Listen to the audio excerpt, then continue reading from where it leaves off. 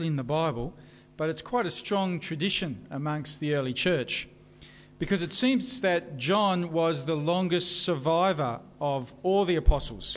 He lived well into his 90s, which is really quite surprising that anyone lived that old back then, but especially if you're a Christian. And the tradition goes that every week they would bring the Apostle John into the church meetings on a stretcher.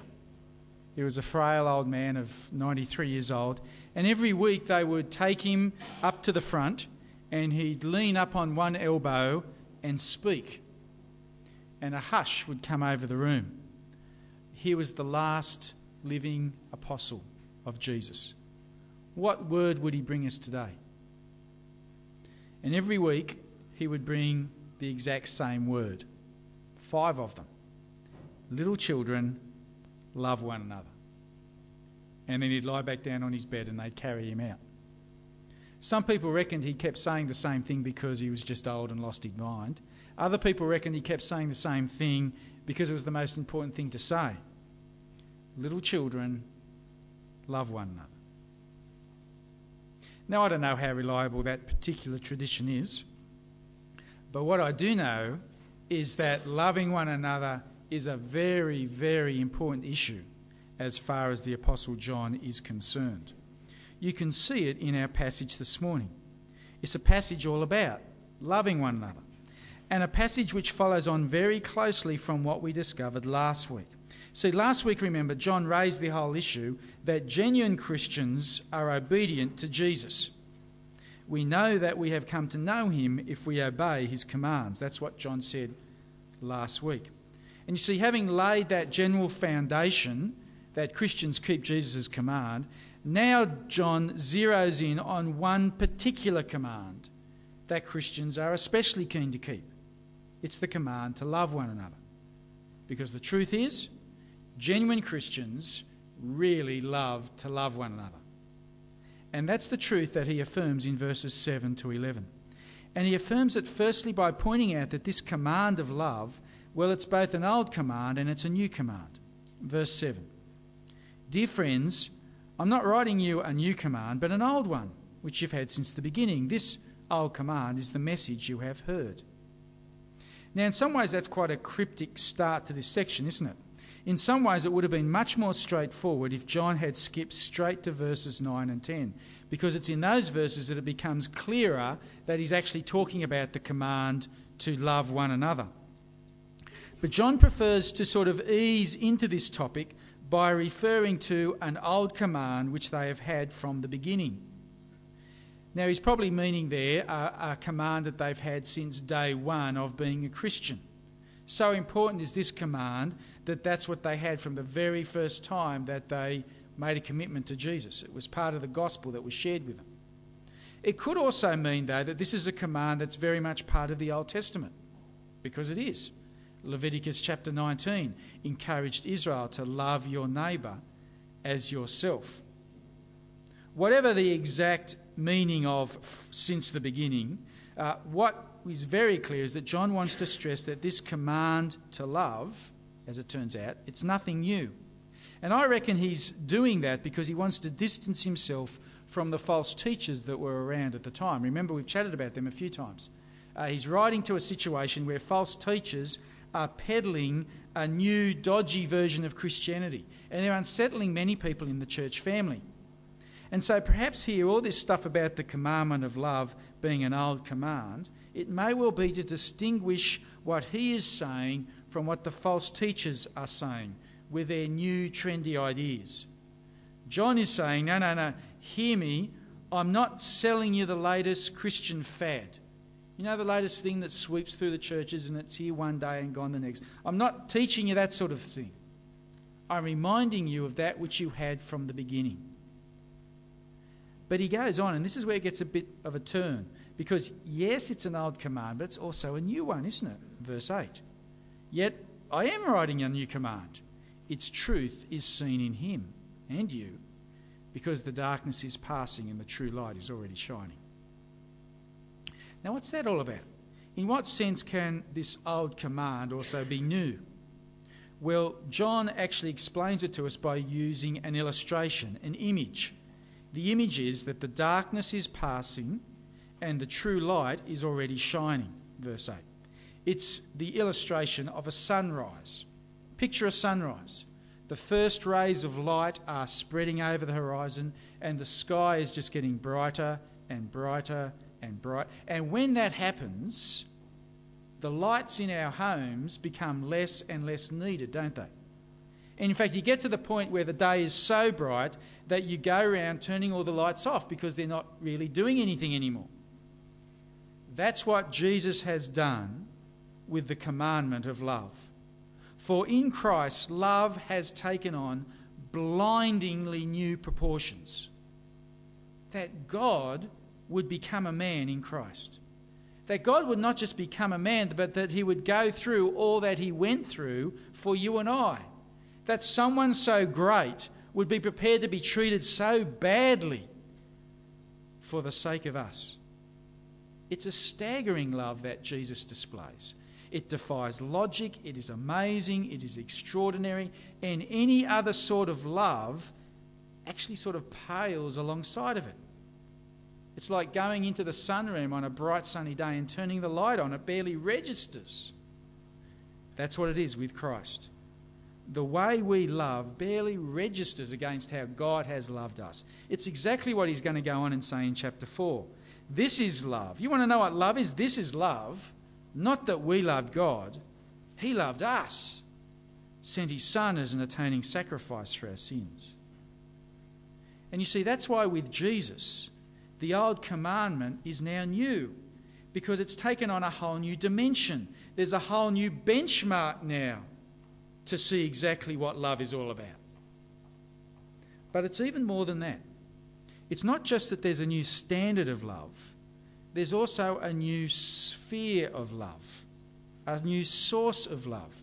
Because did you notice in verse 8, he says that the truth of love being a new commandment, the truth is seen in him, that is Jesus, and in you. The darkness is passing. The true light is already shining. See, this is a new command in them as well. Think back to this image of the dawning of a new day. It's a really ingenious image because it captures a couple of different things. Because as well as other lights now being outshone by the brightness of the rising sun, what also happens is that more and more things start to be engulfed in light as a sunrise happens, doesn't it? More and more things start to come under the glow of the sun as it spreads across the landscape. That also is what happens with Jesus' love. As Jesus' love spreads across the landscape, more and more people start to be uncovered and engulfed and changed into people who in turn love as he has loved. It's actually a very vibrant and dynamic illustration that John is working on here. He's referring to the dawning of a profoundly new day, that Jesus has unleashed a whole new era of love, whereby his love, pocket after pocket after pocket of people who also love, are coming into existence, like the creeping of the rays of the sun on the dawning of a new day. As Jesus in his love brings into being whole new communities of transformed people who love as he loved. It's an exciting thought. It gets developed as John moves from this old new sort of thing to a contrast between light and dark. Verse 9. Anyone who claims to be in the light but hates his brother is still in darkness. Whoever loves his brother lives in the light, and there is nothing in him to make him stumble. But whoever hates his brother is in the darkness and walks around in the darkness. He doesn't know where he's going because the darkness has blinded him. Now see, in those verses, John pictures life as being one of two different sorts, doesn't he? That with the dawning of this new day of Christ's love, there is now a life that is outside in the light, or there's a life that is still stuck inside in the shadows, in the darkness. How do you know which one of those two you're in? Well, John reckons it's pretty obvious. Whoever claims to be in the light but hates his brother is still in the darkness. Whoever loves his brother lives in the light. please notice here that John's concern is loving your brother. It's loving other Christians that he particularly has in view here. And notice also, please, that there's no small print about this brother having to be attractive or easy to get on with. It's simply because they are a brother or sister in Christ. And his point is that irrespective of what someone might say, if they don't love fellow Christians, if they're not into seeking the good for brothers and sisters in Christ, they're just having themselves on as a Christian.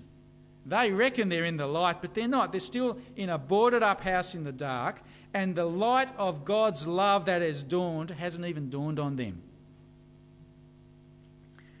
And I don't know, I reckon there's some implications here for, you know that old saying that often gets trotted out? You know the one about, look, I'm a Christian, but I don't think you need to go to church to be a Christian? Well, I don't know. The Apostle John would respond, if you don't want to be with other Christians at church, what on earth makes you think you're a Christian? It's what we do. We are people who have been transformed by the love of Jesus. We live in the light. We love to love each other. We love to get together. We love to encourage each other. It's one of the telltale signs that we're a Christian. I don't think John, in his wildest dreams, could imagine a fair income Christian saying that they don't want to meet with other Christians or it's not high on their priority list. Followers of Jesus live in the light. They've been transformed by the light of God's love. They just love to love each other. And you see, having now affirmed that truth, having laid that foundation, having painted that picture of Christians living in the light of the new dawning day of Christ's love, he now goes on to apply it. And he does it both as an encouragement and as a warning. The encouragement comes first in verse 12. I write to you, dear children, because your sins have been forgiven on account of his name. I write to you, fathers, because you have known him who is from the beginning. I write to you, young men, because you have overcome the evil one.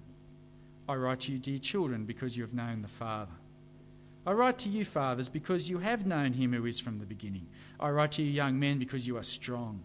The word of God lives in you and you have overcome the evil one. It's actually quite a break in rhythm to the passage, isn't it?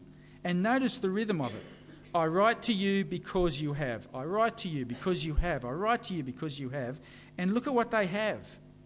Verse 12, forgiveness. Verse 13, knowing God, overcoming the evil one, knowing the Father. Verse 14, knowing God is again mentioned. The word of God lives in them. Again, overcoming the evil one is mentioned again. All these are things that are mentioned in the rest of the letter as blessings of the true Christian. And what is very clear is that John here is seeking to reassure the church that he is writing to that they really are part of God's family, that they really are people living in the light. Because remember from last week, this is a church family who is surrounded by false teachers, people who actually used to be in the church and they've left the church now, and they're saying back to this church, you guys aren't really all that spiritual. You're still hanging on to all that old stuff. Why don't you get onto the new stuff that we're onto and get really spiritual like us? And John is saying, dear children, don't be anxious about what they're saying. Don't get carried away by their new stuff. Let me tell you the old stuff that's become new. How Christians love each other. And that's you. You know God. You are forgiven. You've overcome the evil one. He wants to encourage this church. And friends, can I use this section just here to encourage you as well? Because many of you here in this church family are wonderful at loving each other. And lots of you just call in during the week because you noticed someone wasn't here on Sunday. And lots of you are cooking meals and dropping them in and praying through the church directory and doing the shopping for other people and doing their housework and minding their kids. As I speak, there are people loving us by teaching our children out in the back rooms. And I know that some of you have arrived here early to help set up, and some of you are going to go home very late because you'll be catching up with everyone. And some of you are feeling really stretched because it's hard work managing life and trying to get to a small group, but you're determined to do it out of love for the others in the group. And some of you are struggling with small kids just to be ready and get here on time. And some of you come in during the week and you clean things and you fix things, and some of you give lots of money, and some of you here are probably just plain exhausted because you do so much for morning church. And I want this section to encourage you. It's testimony to the fact that you are living in the light. It's testimony to the fact that your sins have been forgiven.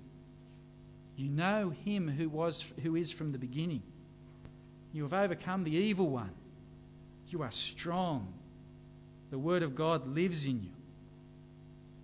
Please feel the encouragement of what John's saying here. But there is a warning as well, isn't there? Verse 15. Do not love the world or anything in the world. If anyone loves the world, the love of the Father is not in him. It's very interesting. From a discussion about who to love, John now moves to a warning about what not to love. And it's important to just pause and figure out what he's getting at here. Because this is the same John that said that God does love the world. He so loves the world that he gave his only son.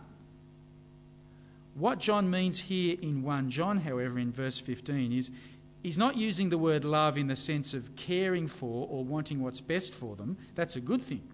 No, here in verse 15, John is referring to loving the world more in a selfish way, seeking the things of the world first in an ungodly manner. Verse 16 spells it out more for us.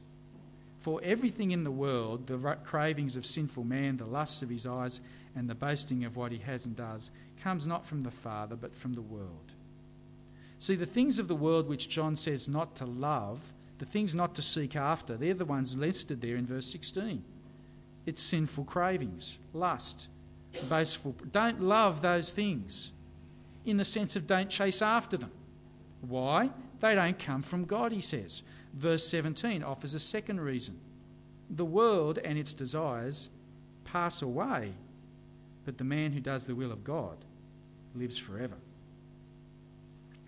I don't know, have you ever had a holiday where you've actually gone to another country, an overseas holiday? When you do that, there are some things that just are not worth buying as souvenirs, don't you reckon? Some of them aren't worth buying because they're just really tacky, but other things aren't worth buying because you can't take them back with you. Australia has quarantine measures that prohibit you bringing certain things back into the country. So to be overseas and buy them, that's just a waste of money. You can't bring them back. And we live with that perspective, knowing that our home is heaven. We live in a fleeting world, and we don't get too attached to stuff that we can't take home with us. We're not into loving things that are not of God and that will perish. We're not into storing up stuff that will vanish in an instant. We're into loving each other. Because brothers and sisters who do the will of God, they will live forever. And just as that previous encouragement may have been timely for some of us, do you reckon this warning might be timely for some of us as well? Because is it not the case that so often it comes to us as a choice? Am I going to love the brothers and sisters, or am I going to love the world? Am I going to miss my favourite television show? Or am I going, or will I visit that person in the church family who's doing it tough? Will I go for the best house and the best car and the best holiday, or will I cut back so that I'll have more free money to give away? Will I fill up my week with sport, hobbies, or am I going to fill up my week with doing things for the church family? See, it often comes to us as a choice. Who am I going to give priority to? Family? World? God reckons it's no contest. Real Christians, they really love each other, not the world. Because the evil desires of this world, they are not of God, and they will pass away. In fact, it's with that mention of the world and its desires passing away that in many ways this passage comes full circle. Because mentioning the world passing away in verse 17, it's an echo of what he's just said in verse 8, isn't it? Remember, the darkness is passing and the true light is already shining. It's an echo back of that idea that a new day has dawned. And come time, the day will be here in full. and there will not be a shadow left. Which is an exhilarating thought to return to and to finish on. That Jesus, through his love, has ushered in a whole new kingdom of love, which even now is already shining. And just like on the dawning of a new day, you know how you see the rays of sun, you see them first on the mountains, and then on the top of the roofs, then on the top of the trees. Well, that is this church family. The first signs of the day to come. Or perhaps to change the illustration a little bit, it's like when you go to the movies. You know when you go to the movies and they show you all those trailers of features that are still to come to sort of whet your appetite and give you a sample, give you a taste of what to look forward to? That's a church family that's loving each other. It's a taste, it's a sample, it's a teaser. It's whetting our appetite for that wonderful full-length feature that is on the way. For friends, our wonderful privilege is to live in the light because a kingdom of love is coming. Its truth is seen in him and you because the darkness is passing and the true light is already shining. It's here when we're loving each other. I'll pray. Father God, we do want to thank you for your love of us. Thank you that though we deserve nothing, yet you have showered us with love and generosity so that we can be here as brothers and sisters. Thank you for that. And thank you for the transforming power of your love, that your Spirit has come and that we are being changed. Please, we pray that we might be changed all the more so that we would love each other well. Amen.